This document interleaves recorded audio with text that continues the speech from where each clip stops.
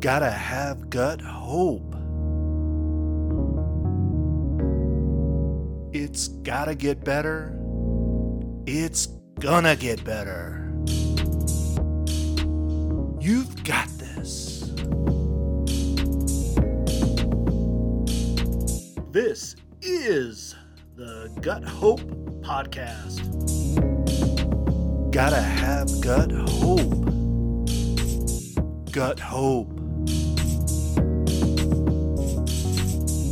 Hope, inspiration, and healing.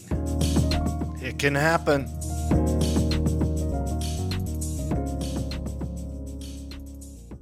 Hello, and welcome back to another episode of the Gut Hope Podcast. Today I'm joined by one of my good friends. His name is Gordon. Gordon and I have worked together for about 4.5 years.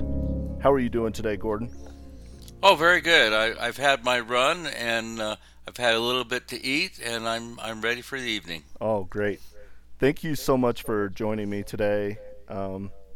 Gordon and I, back before the pandemic, would spend many of our lunch hours together in the cafeteria. One of the things that is interesting about Gordon, he's very open about his life, and it makes it a lot of fun to talk to. He has had some amazing experiences throughout his life, and so he's a lot of fun to talk to. But one thing that really caught my attention and why I wanted him to join me on the podcast today was talking about hope and how you deal with that with food addiction. And Gordon, can you just briefly give us an explanation of what food addiction is and how you got into this and how it ties into having hope, and then we'll drill into it more as we explore this. Okay, be happy to. As far as how I got into it was had a wake up with other addictions in our family. My son had some arrest and some jail experience, and certainly contributed to that was some drug and alcohol problems. But as we got him into a recovery program, and this was almost 6 years ago, it caused us to look at our family culture and look at ourselves individually, and started to see, which a lot of people don't get it, is when I say I have addictive tendencies. Uh-huh. And addictive tendencies is where I overdo things so I don't want to face the real emotional cause of my dilemma. Wow. So that's where I got started. And it really was kind of looking inwardly, and families do this, how much is the family a part of the child's problem. And my wife had noticed stuff, but I hadn't accepted it yet. And it was just one time after going through another addiction program to support our son. She caught me eating off my granddaughter's leftovers. Uh-huh. And who lives with us, and she has lived with us since birth. And it was the issue of how casual it was. I don't have a timer, whether it's the 5-second rule or the 10-minute rule. But I came to realize that leftovers was something I would watch out for. And so knowing I had really crossed the line with somebody else's right to their food, hey, you went to the bathroom, you lost your chance. Mm-hmm. No, that showed my immaturity, and caused me to look at, there's got to be something for food addicts. And so I started an investigation. In fact, it was sharing of somebody in a meeting that had other addictions but was aware of food addiction that tipped the attendees off at the meeting about this program. So I investigated it. So that's how I got started. Wow. And that was about 6 years ago. That's crazy. Really attending another addiction meeting for one of your kids and a light goes off for yourself. That must That's have been an interesting epiphany that happened. yeah, that's a good summary. Yeah. So I was looking at the foodaddicts.org website prior to this to just try to get some more information about food addiction. And obviously, like many other addictions, identifying and recognizing that there's a problem, which in your case you did, maybe it was your wife pointing it out to you. That's a very important first step. I'm just sort of interested in your perspective, having seen many people go through the program. What leads someone to finally want to make a change and say, I need to do something different than what I've been doing before? It's a hard process Mm-hmm. because as creatures, we tend to focus on other problems more than our own. And whether you look at it from the 12 step program or just life in general, admitting or even becoming aware that you might have a problem is the hardest process. We kid about a river in Egypt called denial. Um, it's easier to acknowledge that others have a problem, or, well, we sort of have a similar problem, but boy, I'm not as bad as they are. So, one of the best benefits of a FA meeting and the associated fellowship is the reminder and the increasing openness with others that have a similar problem. Because at first you start listening it to it, maybe for understanding, maybe for compassion, and then eventually you pick up some clues that are, oh, oh, that sounds a little bit like me. Oh, Uh, right. and so you're observing before you are joining, and it does, like I say, it took a while. It took me 3 months of learning and participating. I'm saying learning. I was going every week. I had a sponsor, but it still took me 3 months of learning and participate to say affirmatively, I am a food addict. Wow. So it's not an easy problem to recognize. And the other thing is, as you're mingling with others, it starts to become something that um, the whole idea of addiction recovery, not I've recovered, it's done, it's behind me, Uh huh. helps you to realize that um, this isn't something you're going to fix.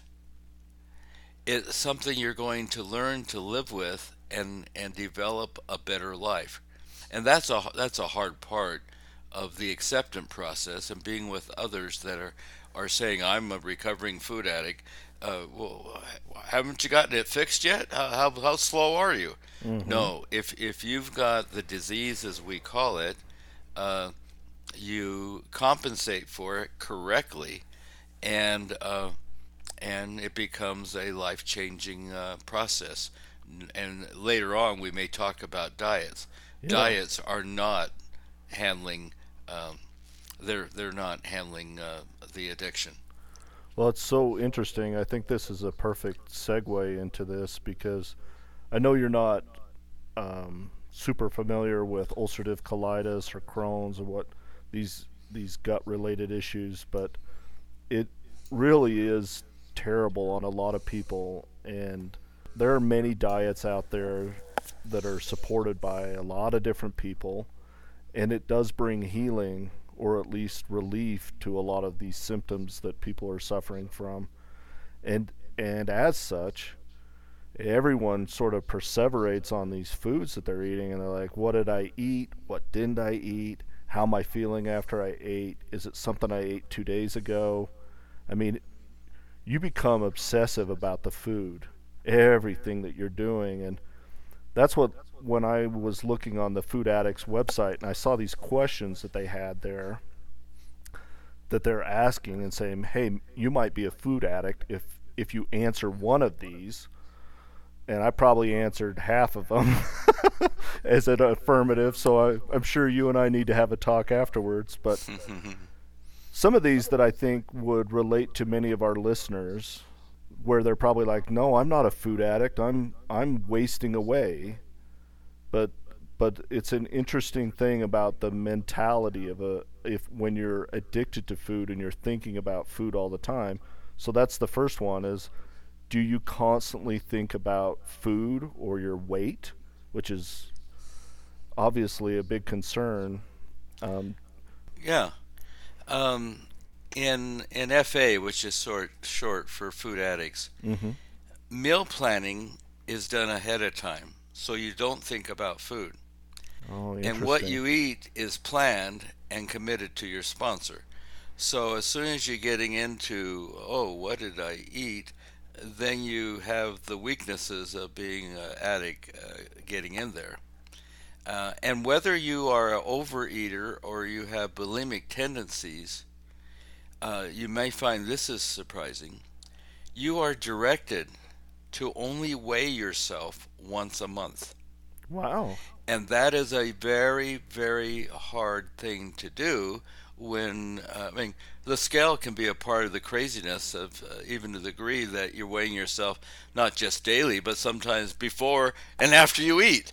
Right. So getting the scale out of the picture of how am I doing and putting your confidence in that if I'm doing the right thing, everything will work out.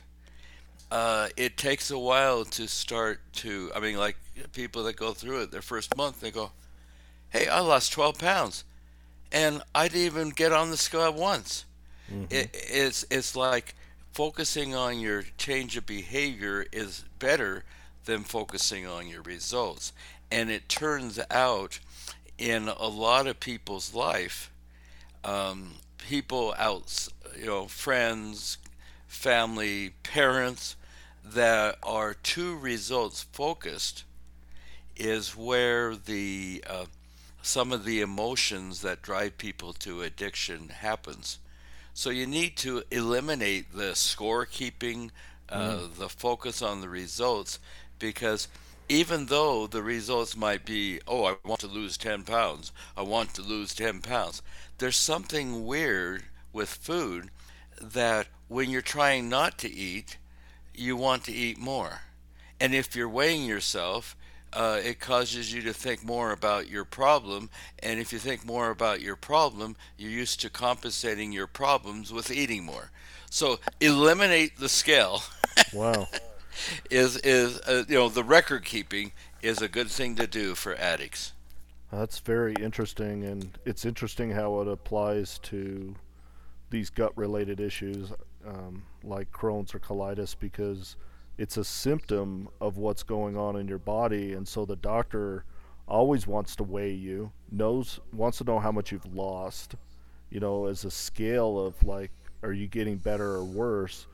And achieving weight gain is actually an accomplishment in our world, Hmm. where it's like, oh, I'm so happy to see you put some weight back on because you were wasting away. So that's interesting how your perspective is on it. But I think what you're saying with the scale is absolutely true, because it becomes another thing that you could monitor yourself, and then you're measuring whether you're succeeding or failing. And that could just be another stressor in your life that's making things harder on you, right? Exactly, and it is the stresses that causes people to and not accepting stresses that causes people to have addictive behaviors, which relates to if you want to be to talk about diets I've tried, I can move in and talk about diets that Well, work. the next question, I picked four of these questions out that I thought really related to Perfect. Okay. ulcerative colitis. But the next one is, do you find yourself attempting one diet or food plan after another with no lasting success? And a big one for ulcerative colitis or Crohn's is the specific carbohydrate diet, or SCD. There's this autoimmune protocol, AIP, and these just are like a pyramid. They just get more and more restrictive the higher you go up, to where, maybe all you should be doing is drinking bone broth. that's a reality for a lot of people, especially if they're flaring and they're in a tight situation. But everybody's sort of pulling you in different directions over these diets and which ones work for them and don't. Um, can you talk about diets a little bit? And Oh, sure. I've done Weight Watchers, and for some people it works. And hey, my brother lost 65 pounds, and I lost 45 pounds with Weight Watchers. uh huh, The thing that was odd about Weight Watchers and food-related diets is Weight Watchers had a you counted your points, yes, and so you go to the Weight Watcher meetings, and I hope I don't offend anybody, but how in general how men accept and deal with their problems is sometimes different than women. So going to Weight Watchers to hear all of these ladies talk about their meal preparation, and what was a killer for me, how they would do all these tricks with seasoning and so forth to make it taste almost just like what you love. So they're talking about the substitute for what you love rather than dealing with your problems. And so I didn't like that part of it because then it caused me to think about the thing that I can't have, but I can have something that almost tastes like it. But what if you really love the real stuff? So a diet doesn't solve your addiction, which I say is physical and emotional. And when you get into the issues of nature nurture, you've got you've got a lot of family and cultural issues. And the problem is the thoughts that I'm okay when I reach a goal. The end to addiction is thinking about I'm okay right now and believing it. It's all about self worth, with or without a deformity, with or without a health problem. It's very, very valuable to move ahead to know I'm okay right now without change happening. Because change won't happen if you're carrying baggage about you're not okay. wow, So, people that have diet success or weight loss success, I've known lots of people with surgery, like gastric bypass. uh huh, They've all had relapses. And I've seen people that lost over 100 pounds with a gastric bypass, but somehow through eating smaller portions, they were able to gain it all back. Um, People are treating the symptoms, not the cause. And admittedly, there are a variety of doctors out there and people in the medical profession, and anybody that's going down down the lane of getting help for some special problem need to put themselves in the middle of it and look at doctors as a resource, because you know yourself better. You need to get in touch with yourself, and doctors are trying to do the symptomatic fixes. right, Um, so the cause of all addictions, and I told you I would talk about addiction because the similarities are quite amazing, is the lack of emotional stability due to genetics and unresolved childhood trauma. So the 12-step program is a program to love and forgive yourself and those who offended or those who offended you. uh huh, That's how you get control over your holistic well-being. great. Sorry to. I, I just am looking at these questions and I'm only on 2 out of 4, but I'm gonna go to the third one here. Good. Uh, do you frequently feel guilty or ashamed about what you've eaten?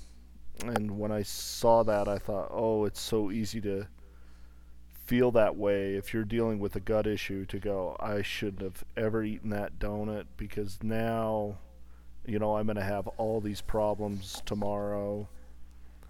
And I think there is so much guilt about stepping a little bit out of alignment with these super strict diets where there is no leeway. Like, you either, if you're not doing it, you're failing. That's the impression I get when I read these books and stuff. It's like you got to be 100% or you're failing.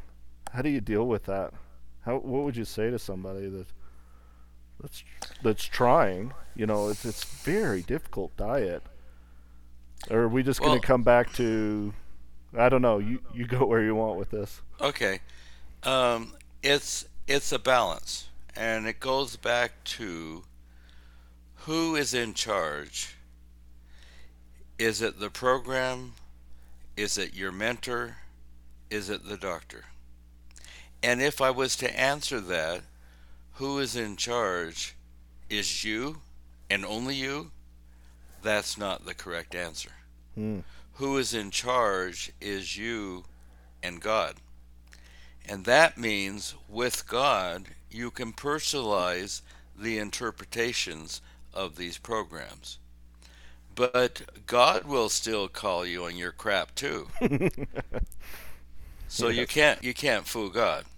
So there is a learning curve where uh, following new rules for a purpose is a training time, and a lot of people need that. And then they get some progress of following it because somebody else asked them to, or somebody else was policing them, and they Uh-huh. get progress. Then they start to believe and transition into taking care of yourself. So there's a balance between doing it because you have to and growing into doing it because you want to. So Right. I can't speak bad on either side, and there's the people that think they can handle everything themselves, and they'll fool themselves. So there is a time for learning discipline before it is self discipline. Right. Well, you brought up God when you were talking in relation to this answer, and you and I are both believers in God. We've talked about that over lunch many times. I know with many recovery programs, they talk about having a higher power. Maybe you could just take a minute and talk about how that plays a role in recovery. I know it's essential, but how does it work in and it is part of the program? Well, let me talk a little bit. And this is from, like I say, it's been 6 years, and there was my learning curve, and I lost 65 pounds, and I haven't, you have ups and downs, but I really haven't gained it back in 5 years. Mm-hmm. And what's really interesting, whether you have 50 pounds to lose, or some people started in the local program here in Tooele at the same time I did. One lady lost 160 pounds, Wow. and she's kept it off. She's totally a different person inside and outside. And I'll bring that up again. How important you change the outside as you change the inside, and we fool ourselves. But that's a whole nother story. But anyhow, talking about a higher power, the reason a higher power is used to describe your relationship with God, um, is because different people have different interpretations of God. And what is a big part of the shaming that happens is the impersonal nature in which people have used their interpretation of God and their interpretation of religion to browbeat others. Uh huh. And so, how do people turn to their higher power unless they're optimistic about their higher power helping them? So that's what I say. A recovering addict is addressing with a sponsor, group therapy, and many new behavior practices their weaknesses and emotional triggers with the help of their personal higher power. You can't do it alone. You need friends, you need a mentor, and you need the help of a personal higher power. And so if we're spending time teaching about the higher power, when what really happens is the person discovering about their higher power, that is where strength comes. Because if you think people are have so many, when it comes to relationships, it's relationships that have stung them, and it's relationships that they're recovering from. Not that it's that's the cause, is the injury, misunderstandings, and hurt that has come from relationships in their childhood and going and moving ahead. Mm. So relationships can be the most powerful and the most pungent. Uh, so people have to redefine relationships often in the recovery process, Wow. and even uh, either they define it newly or redefine who is their higher power. Using the word higher power also allows us to mix people together that have different cultural and religious backgrounds, Uh huh. because then we don't conflict with each other. Right. We're just talking about this spiritual help. Well, that is all very well said, Gordon, and I know that you speak from experience, having seen many people go through this addiction recovery process and talking about relationships and how they're at the root of so many of the problems that we have. I just trust your experience with that. Know that you've seen that. The last, by the way, if anybody wants to go look at all the questions that are on the foodaddicts.org website, they could go check that out.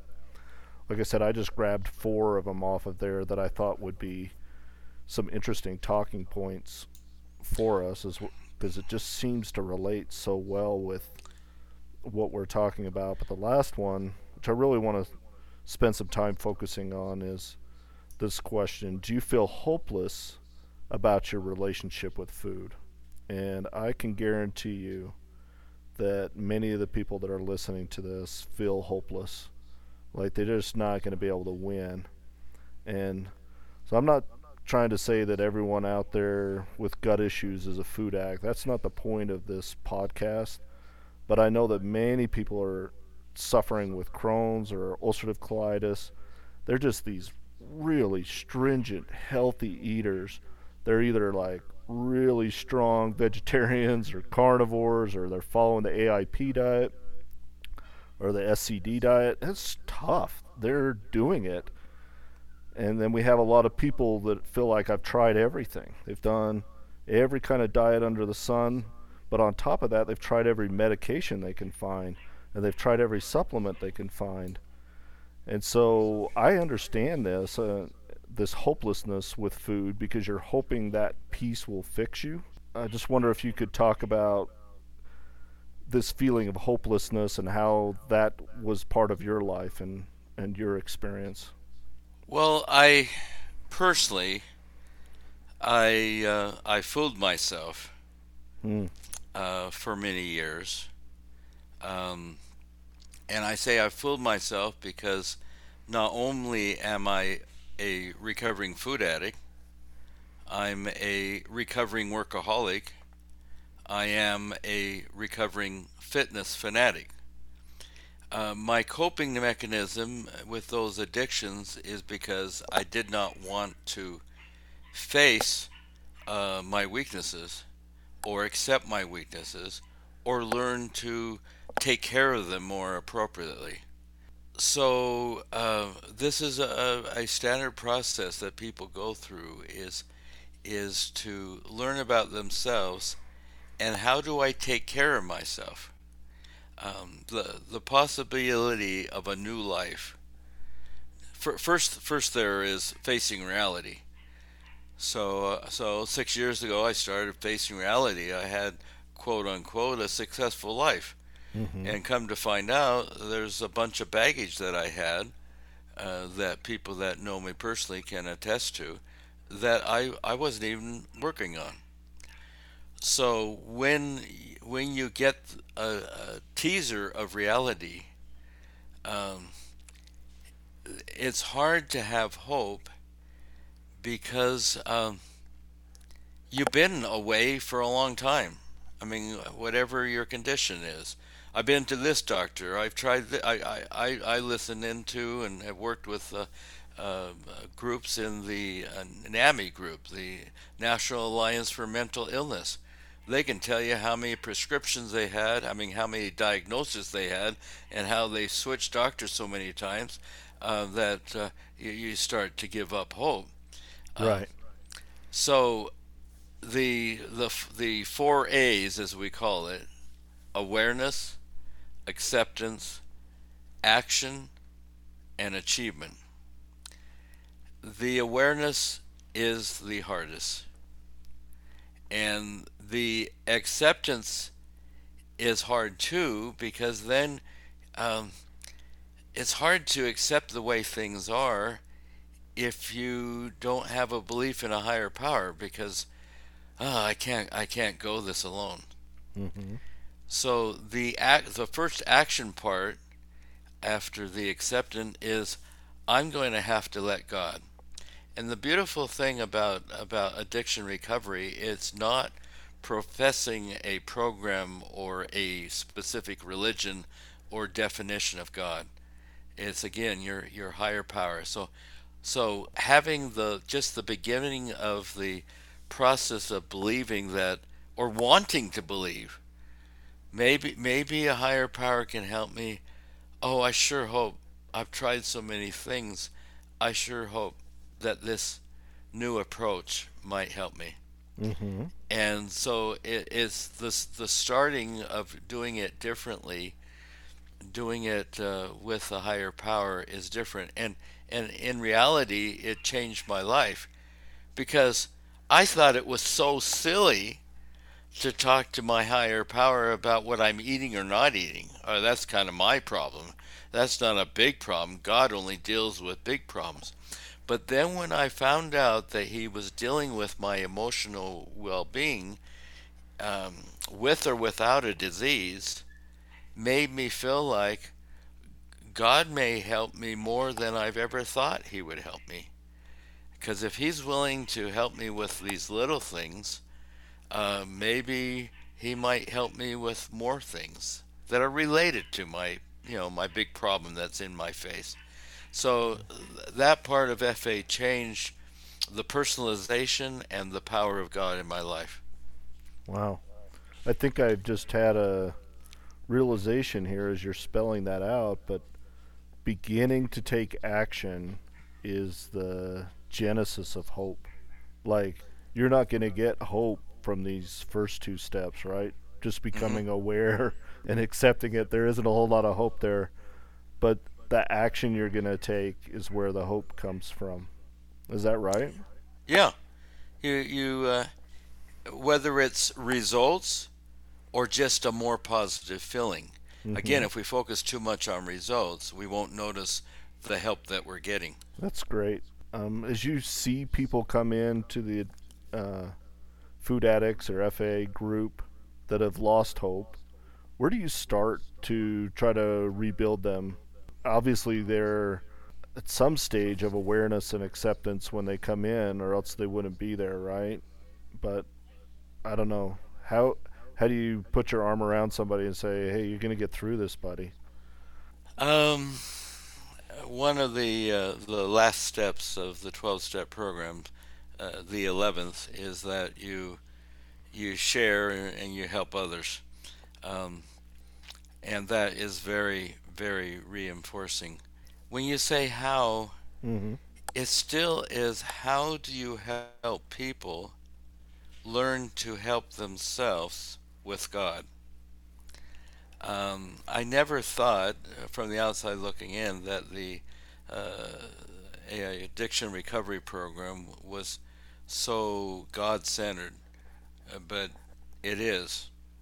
Um, Without having to join organization, is very God centered. Mm. Um, and so, in helping others, is first there is building rapport, And sometimes building a rapport is not that it's artificial, but is sharing your vulnerability eventually and sharing your experience. Eventually they start sharing how messed up they feel. Mm-hmm. And when they start feeling messed up, for them to realize that, hey, I feel a little messed up too, but I'm happy. And then they have that big dilemma. How can you be messed up like I am and you're happy? Uh, and then it's a little bit of teaching of things to try.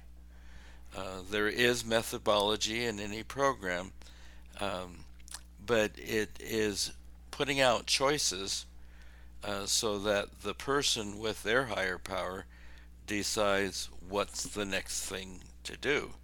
Now, putting out those choices can be some of the tools that they have in FA. Deciding to have quiet time every day, deciding to write down your thank yous every day, deciding to have positive thoughts. So it's a matter of helping people put add more things to their action list, but theirs, not the 10 step. I mean, the 10 steps or 12 steps are so generalized. It still puts the pressure on what to do next and how to do it on the person doing it. Mm-hmm. With, and I believe in people, regardless of religions, believe in revelation, which is their higher power, helping them decide how to proceed and what to do next. I know the second step in the recovery process caught my attention also. It talks about having a hope for a new life. And obviously, that word hope caught my eye because this is the Gut Hope podcast. And I wanted to talk to you and see what that second step means to you, about what it means to have a hope for a new life and how that plays in a role of recovery. A lot of I did work many years ago with behavioral changes in corporate leaders, Yeah. and the hard part is or I, mean, I won't say the hard part. Well, the hard part is disbelief. But rubbing shoulders with people that you start to believe had it as bad as you had it, and them sharing their new outlook on life over time is very effective. Wow. Um, and so, even in your podcast and you're reaching out, if people that have similar diseases were to join together and um, not just to tell each other how bad it is, Yeah. but to have somebody in there that's saying, I know it's bad, um, but I've had some changes in my life that are making me, helping me to cope and find a little happiness here and there. Is hearing those things, whether it's one on one with a sponsor or one on one with a friend, or it's in a group, is when those personalized comments come and the person clings to it and says, oh, I'm going to remember that. And then they remember it and recall it. It helps them in their day to day process. And what they remember, there's all sorts of models and slogans, but different things work for different people. Right. And so I personally just love the Serenity Prayer. I cling to that, and it's the start of every meeting. And the Serenity Prayer is a phrase, three phrases that helps people out, that relates to really the first three steps.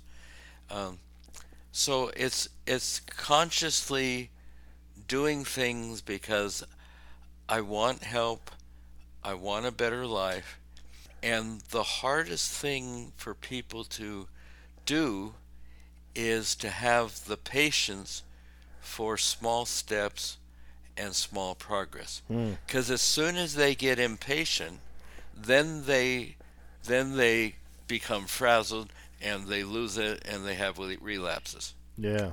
We do try to rush things. Oh, totally.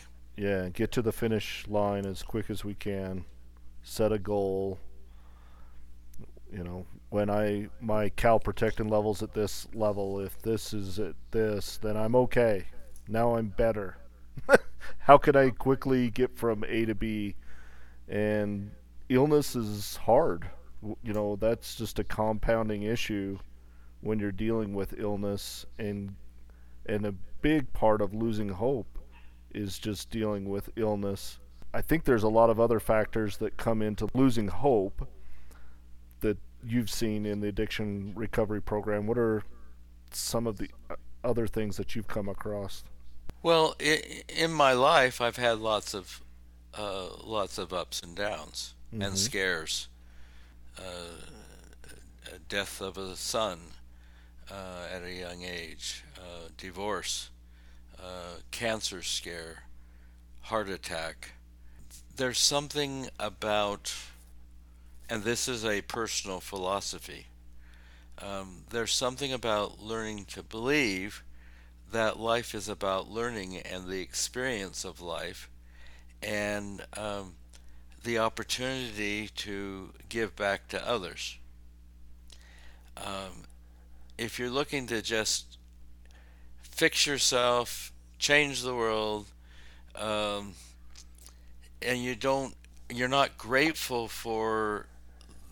the grateful for the lessons and opportunity that can come from a car accident, a disease, um, then you lose your patience, and then you go south, uh, and that's where people that have no hope spiral and end up with suicide attempts. Yeah. Um, A big so reason I started this whole podcast was just to show gratitude for everything that's happened with my son and his healing, and to share that. So I love what you were saying previously about getting together in a group and sharing that and rubbing shoulders with somebody who has gotten better or has found recovery. I think that's so important, but it's so hard because there's a lot of toxic people out on the internet that want to bring you down. It's very discouraging. Do you find that holds some of the people back that you're working with too? yes, Mm-hmm. anytime somebody is trying to make change, because it's hard, Mm-hmm. anything that triggers negativity, I realize it can't be avoided, but minimizing it is very valuable. One thing that's when you're breaking away, so to speak, from the social pack that you're in, Yeah. um, uh, choosing to do it makes you a stronger, better person. But you can't do it alone. Um, to give you a for instance, which um, is the pros and cons of connection. There are social problems that make it harder for us to, whether it's news, whether it's culture, whether it's belief systems, there are social problems that makes it harder to take care of yourself. Um, I implied that sometimes people with certain religious beliefs can they can be helpful or they can be suppressive. Traditions. Can you imagine all the traditions that are related to food? Oh, yeah. They can be helpful, but if you got to break away from some of those traditions to learn about yourself, if you've got to be the oddball and you don't have other people to be oddball, because it's like you like the word connection. Yeah. Belonging and connecting is very important when it is by the mature choice of the individual. Where it's coming like, oh, come join us, come do what we do. Um, so there's a lot of traditions associated with food in the family, in the community, in society, and in your native country. Choosing to be different is difficult Yeah. after you accept that you're different, because you just don't want to be different, you want to be fixed. So once you decide you're going to be different, whether it's eat different, dress different, or act different, it's hard unless you again associate with people that have the same ideas as you do. I can't imagine, and I even have interest in finding out about other groups and starting other groups that don't even relate to food addiction. Because change, I believe, you can't do alone. You need a group, you need a mentor, and you need a higher power. Wow. It's just too hard to do alone. So at first, I had to separate myself. I did my own grocery shopping, I did my own meal preparation, and I ate alone at home unless it was with food addict friends. Um, so after a while, and I got stronger, then I could prepare my food that I planned and bought and prepared myself. Then I could eat that with my family when they were eating. And then, oddly enough, members of my family, my wife, noticed that I was eating plenty of food, and it was healthy. So every so often, uh, she would cook a appropriate dinner for the whole family, and I would eat with the whole family. But on top of that, becoming more, it's like you have to separate to become strong on your own.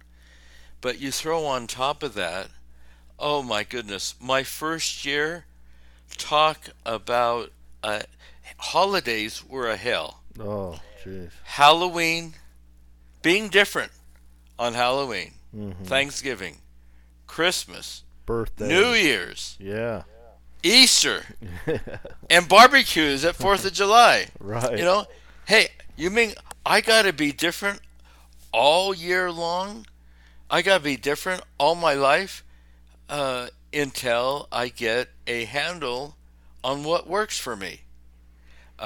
So it just adds a little bit of reality that change, and I've seen people that they start to lose their withdrawals. Believe it or not, withdrawals may take a month or two, where it's more emotional and even seems like physical to not have the sugar fix or the fat fix or the flour fix, the pastry fix. Mm-hmm. Um, and this is where we and no offense to people that have gut problems, but sometimes a physical handicap is easier to handle than a unseen physical problem or a unseen mental emotional problem. If you see somebody walking down the street with a crutch or cane, they might not join the family ice skating party, Yeah. but everybody goes, hey, they've got a reason. Right. It's But when it comes, obvious. it's Yeah. obvious. And when people have a hidden physical, emotional, or mental reason, uh, we, we we are not compassionate as a general sense. Yeah. Um, hey, you're going to avoid cake and ice cream? What? You're not a part of the family anymore?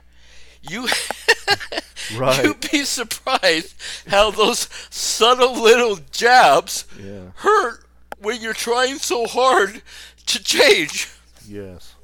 It's like you've dishonored the family somehow. Yeah. Yeah. It can.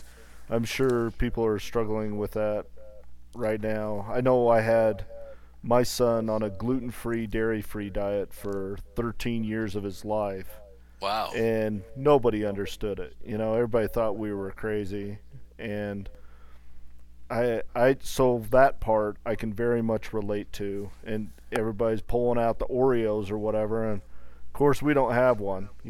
So we got to make a gluten-free dairy-free Oreo so that he gets an alternate substitute, kind of like what you were talking about at Yeah, the yeah, yeah, beginning. yeah. With Weight Watchers, Right. but still, it's a substitute helps. But it's Right. only on special occasions Yeah. that you have to do that. Otherwise, you live your life normal. Well, you've Your got personal life normal. in my case, it's a 10-year-old kid who can't have the birthday cake that everyone else is eating. So like, oh, I better make you an equivalent because you just don't understand why you can't have it, and that's really tough. I can just relate and sympathize with anybody who's going through that similar issue. And as you're talking about not eating with your family, boy, that would be very tough for me. It's such a social part of what holds us together as a family is our meals together. And I so, roped. You may think this is funny. I roped off our kitchen and island, with all the counters and the refrigerator and uh oven huh, and everything. It faces into our living room, which is a common, and you yeah. have the dining room table between there. Uh, to make a statement to me and a statement to my family, I roped it off, and with these little these caution flags, and it could be easily removed by whoever wanted to go into the kitchen. Mhm. But I needed a visual reminder that I can't go into the kitchen. Is that still in place after 6 years of doing this? No, Oh, no, okay. no. It was only useful for about 6 months I see. because either Dad is really weird or he's got some other problem. Um, but I told them this is for you to learn about how serious my problem is, as much as it is for me. Wow. And so it became comical that Dad, you're not getting close to that rope, are you? Keep away. Oh so my so I goodness. got them to start policing me from raid the pantry or the refrigerator. So it was a visual reminder to everybody that um, you got a food addict in the house, and it's for real. Yeah.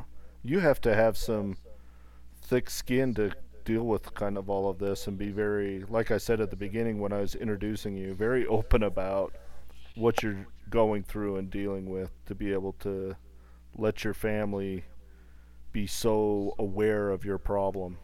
I know in a lot of cases there's so much shame associated with ulcerative colitis or Crohn's where you feel like you can't even leave the house.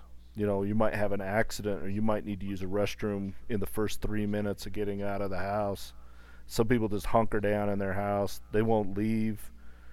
They won't talk to their family about what's going on.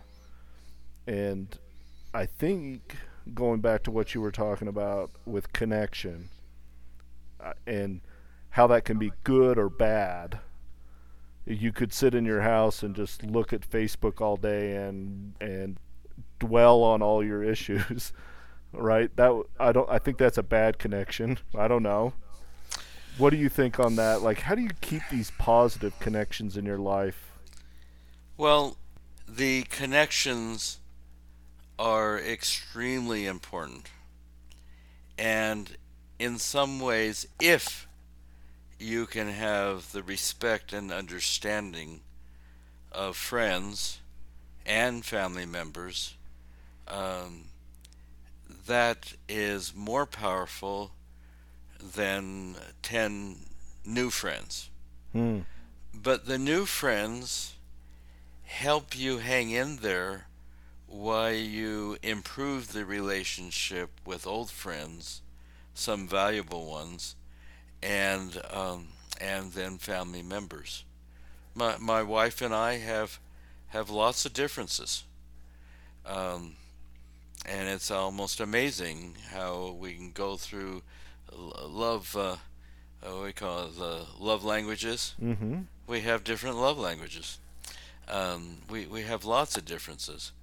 Um, but for me, acceptance of the differences and an ability to live with and remember the differences, it is people and even, family members and even my wife do not believe I had the disease that I had initially. Mm-hmm. But to rally people that are close to you, to share with them information so that they don't always uh, have to pinch themselves and say, "Oh, what are you doing that for?" "Oh, that's right, you're an addict." Um, Helps out so much because the hardest part about change without God and without friends is loneliness. Mm. And so often, and every recovery program understands that. So whether or not they're substitute, whether or not your mentor's your best friend yet, or whether or not you like the people at the group therapy discussions, it's the best shot you've got to be able to connect with people that have something in common, that understand your situation. Being alone with people is is worse than being alone without people. Hmm. Yeah, I would definitely agree with that. You've had a lot of wise statements in there. I really appreciate your perspective.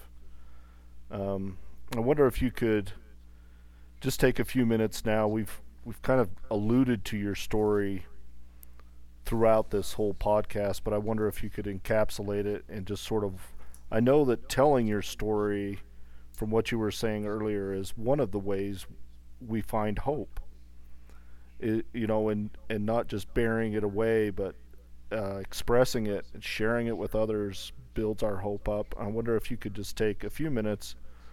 I know you've had a long, interesting life, but just maybe you could give the listeners a better idea of what you've gone through in the last 6 years. Um, well, the last 6 years is really Well, identifying what went on the first 6 years of my life. right. I should have started there. Yeah, but Yeah. So that's where I'll start, and I'll make it very brief. I'm going to share a condition and how that condition affected my life, and how addiction recovery helped me to cope without doing it with addictive behavior. Um, I was a third child. Third child have lots of things in common. I love my older brother and sister, but there were times when they didn't want to put up with the dumb little brother. And so that created not only them, but I have a fourth sibling, which my mom was pregnant with when I was just a child. So I got isolation, abandonment issues from my older brother and sister, and from my mom because she was taking care of the new baby. So that is something that's always with me, is being left alone. I'm a baby boomer, so I naturally had, like everybody else had, a authoritative father, hmm which is um, would have his comments and want conformity faster than I was able to provide. Also, I was dyslexic, and audio processing of people talking in words and translating that into meaning took me a while, but it wasn't until second or third grade that I had enough of the vocabulary handled in different ways of people expressing themselves to feel like I was fitting in. hmm But dyslexia um, is a lifelong process. You compensate for it, and my wife has been a dyslexic tutor for about 7 years now. She doesn't correct me in public anymore. We've had that. We've had that agreement. But the things that happen in your first 8 years of life and some scary events and trauma that may happen. In my isolation and abandonment, I mean, you think about, not that I was totally, my parents loved me, we had family activities, but there are just some things I felt alone. Um, in first grade and second grade, school was shorter. So I would come home from school to empty house. Mm-hmm. And Wow. two things would start my taking care of Gordon: food and TV. And I'm still a big fan of visual entertainment and food. But that was a way to say, hey, I'm all alone. Take care of myself. Watch Sea Hunt and make yourself something fancy out of the refrigerator. Uh-huh. So I'm talking 4 years old, 5 years old, 6 years old. That started then. Did this take you a while to unravel all of this? I mean, you're talking about it. I know you've shared your story many times, obviously, but how long did it take you to look back at such a young age and go, "Yeah, this is a root of a lot of the problems I'm having now here decades later." Well, it not only allowed me to revisit my whole experience of being handicapped in processing language. That is why I had a sales career. I learned how to read people nonverbally and to control the conversation for my benefit. Um, uh, I didn't know I was dyslexic, Mm. so it was like learning that. Food, oh my goodness, food. Stealing food, hoarding food as a child, very common, because then I didn't have to deal with the kitchen. I could have it under my bed. I could have it in the closet. I could take care of myself. So revisiting stuff, and I looked at. I did not understand. I excelled in gymnastics. I did not understand the food addictive tendencies that I had, uh, even though um, even though I was performing in high school and college. But boy, I watched my weight, because lowering down to an Iron Cross, 3 pounds could make a difference whether the when the judges are counting, 1,001, 1,002 to get the credit for the Iron Cross. Uh-huh. So I had times. I mean, the good news is burning 3,000, 4,000 calories a day because of the strenuous workout meant I could eat a lot. But that set me up later in life when I wasn't burning those calories. I was used to eating. But it also set me up because I get on the scale and I got to throw up. And I tell you, what you think you're going to lose in calories by throwing up is it's so much less than what you would do by burning it with energy, with the energy. Mm-hmm. You just can't compensate by trying to eliminate calories by heaving. So that was a not a weekly basis, but a frequent basis of my athletic career was watching my weight and compensating by poor activities. Okay. That's all the Yeah. way up into your college years, right? Yes. Yes. I love your gymnastic skills, and just so the listeners know, I have this funny story. Is we I was asking Gordon about this originally when I first met him, and he says, "Yeah, I did gymnastics," and I said, "Can you still do it?" And he just like popped down immediately and did a handstand. Do you remember doing that? Yeah. Well, the worst thing is I love the power of I am statements. I am a food addict. Mm-hmm. But the worst thing that would happen to me is people say, "Oh, you were a gymnast?" Uh-huh. No, I am. I am you, a yeah, gymnast. Yeah. ownership is Yeah. supposed to go your whole life. Oh, I see. Okay. Yeah. All right. Let's get back. You're in your college years. Keep So going. after college, uh, then I transferred my addictive tendencies to food and becoming a workaholic. Mhm.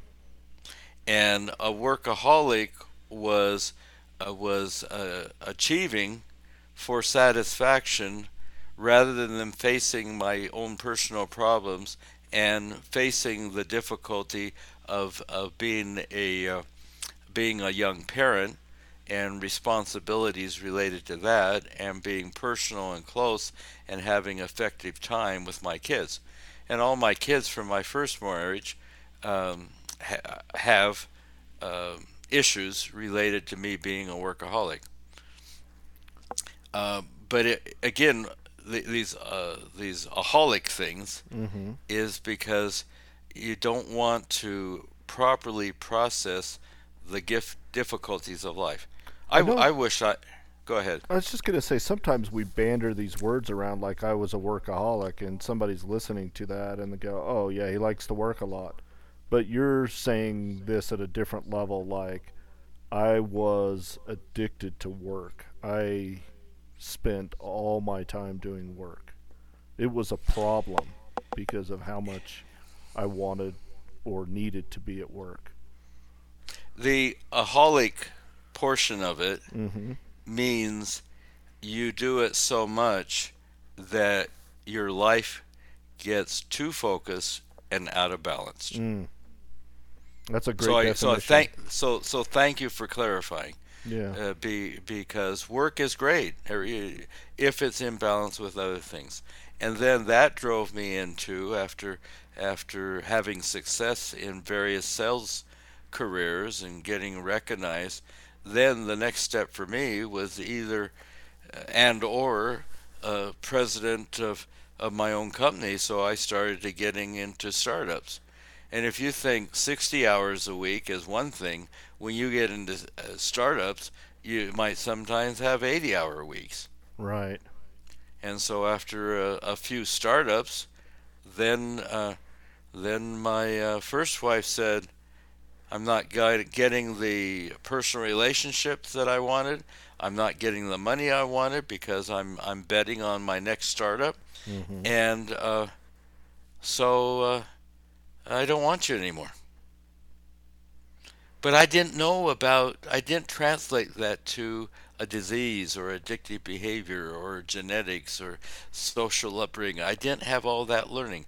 I wish I had a wake up call when I was in my 30s, What not in my 50s. What were you telling yourself at the time? I'm just curious. How did you explain that to yourself? The rationale? Yeah. Yeah. The rationale is I'm made for bigger things. Yeah. You just don't appreciate what I'm doing, type of thing. Like you don't know Oh, how you hard mean I'm you? working. Yeah. Yeah. That I Well, mean, for your wife to say you're not giving me everything I need, Gordon, and you're saying, well, well, the other thing is yeah. with kids and pressure. I have some pictures when I had four kids that uh, I wasn't the body that she married. So it's not it's the money, it's the relationship, and your body is 60 pounds more than the gymnast I married. Oh, she wasn't happy with that either, huh? No, she wasn't. That one, I guess you kind of had to look at yourself a little bit, right, and kind of go, yeah, I've let myself go here. A little bit, but Not people at that this. have Yeah. addictive personalities don't learn sometimes. Mm-hmm. So after a divorce, I got married within a month and had five kids with my second wife. Wow. So this denial issue is can you can fake yourself out for a long time. Not Mm. that I didn't have some good behaviors and did good things, but it just wasn't properly balanced through most of my life until I was willing to say I've got some serious weaknesses here and such insignificant things. Maybe I need to face those.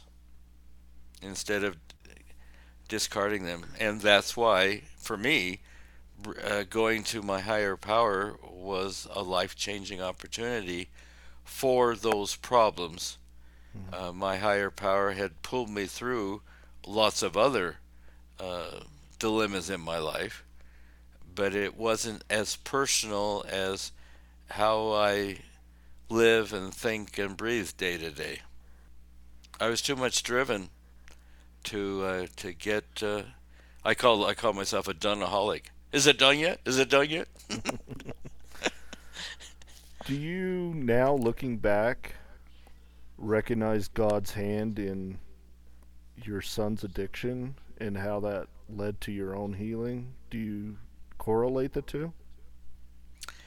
Our whole family. We didn't do that at the time, Mm-hmm. but our whole family has expressed appreciation for not only the wrong choices he made, but for the right choices he's made Wow. that helped us to make more right choices in our lives. Yeah. It changed our family. Yeah. That's incredible. Some hope coming through probably at the time a very, very difficult time to see your kid dealing with drug addiction and and now being able to look back and recognize the good that came out of it. It's amazing. Yeah, he lives a couple blocks from us. He owns a house, and he's got my nephew and my third son from my second marriage living with him, and he has a good life. He turned things around. You're obviously still very close and have a good relationship with him if he's living that close to you. Yeah, last year we did uh, did a it was last year on May. We got a it was called May the Fourth be with you. It was a 10K race, um, uh, honoring Star Wars and May the Fourth be with you. Right. And so we both have a medallion, one of these heavy medals that has the Mandalorian on it because we ran it together. That's awesome. I'm Yeah. happy to hear that your relationship is strong through all of this. Well, we've taken a lot of time here to talk about all of this, and I'm sure we could spend hours talking about each step of the program and stuff. But I hope that our listeners today have gotten something out of this, maybe found some inspiration.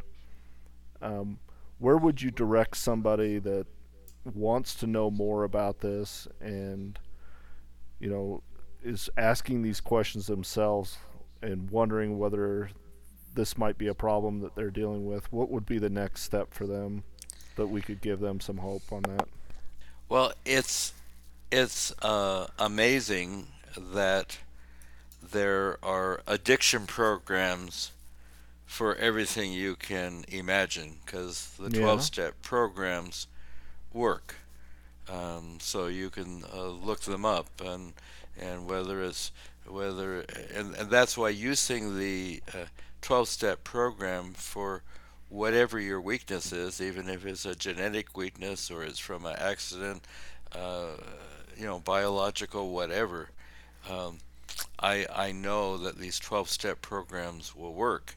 Um, so you can just search, you know, 12 steps for and dot dot dot fill in the blanks and come up with it. But however you get involved in it, it all applies to your areas of addiction.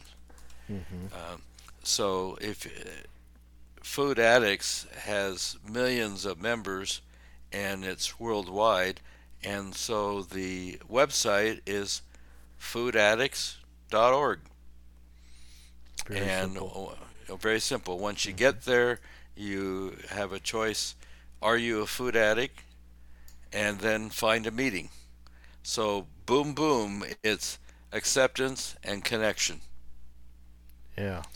And in Find a Meeting, um, you'll be surprised that there are uh, meetings all over the U.S. and in various countries. That's great. I think that's hopeful for our listeners to know about and be able to get more information. Um, we're just about ready to wrap it up here. I just wanted to open it up if you had anything else you wanted to share with everybody before I let you go. I I would say, um, and I kidded with you before, but seriously, from the gut, and it's terrible that people think about the gut. It's almost like from the heart. They don't focus on the organ, or don't focus on your physical gut. And in some literature, it crosses over.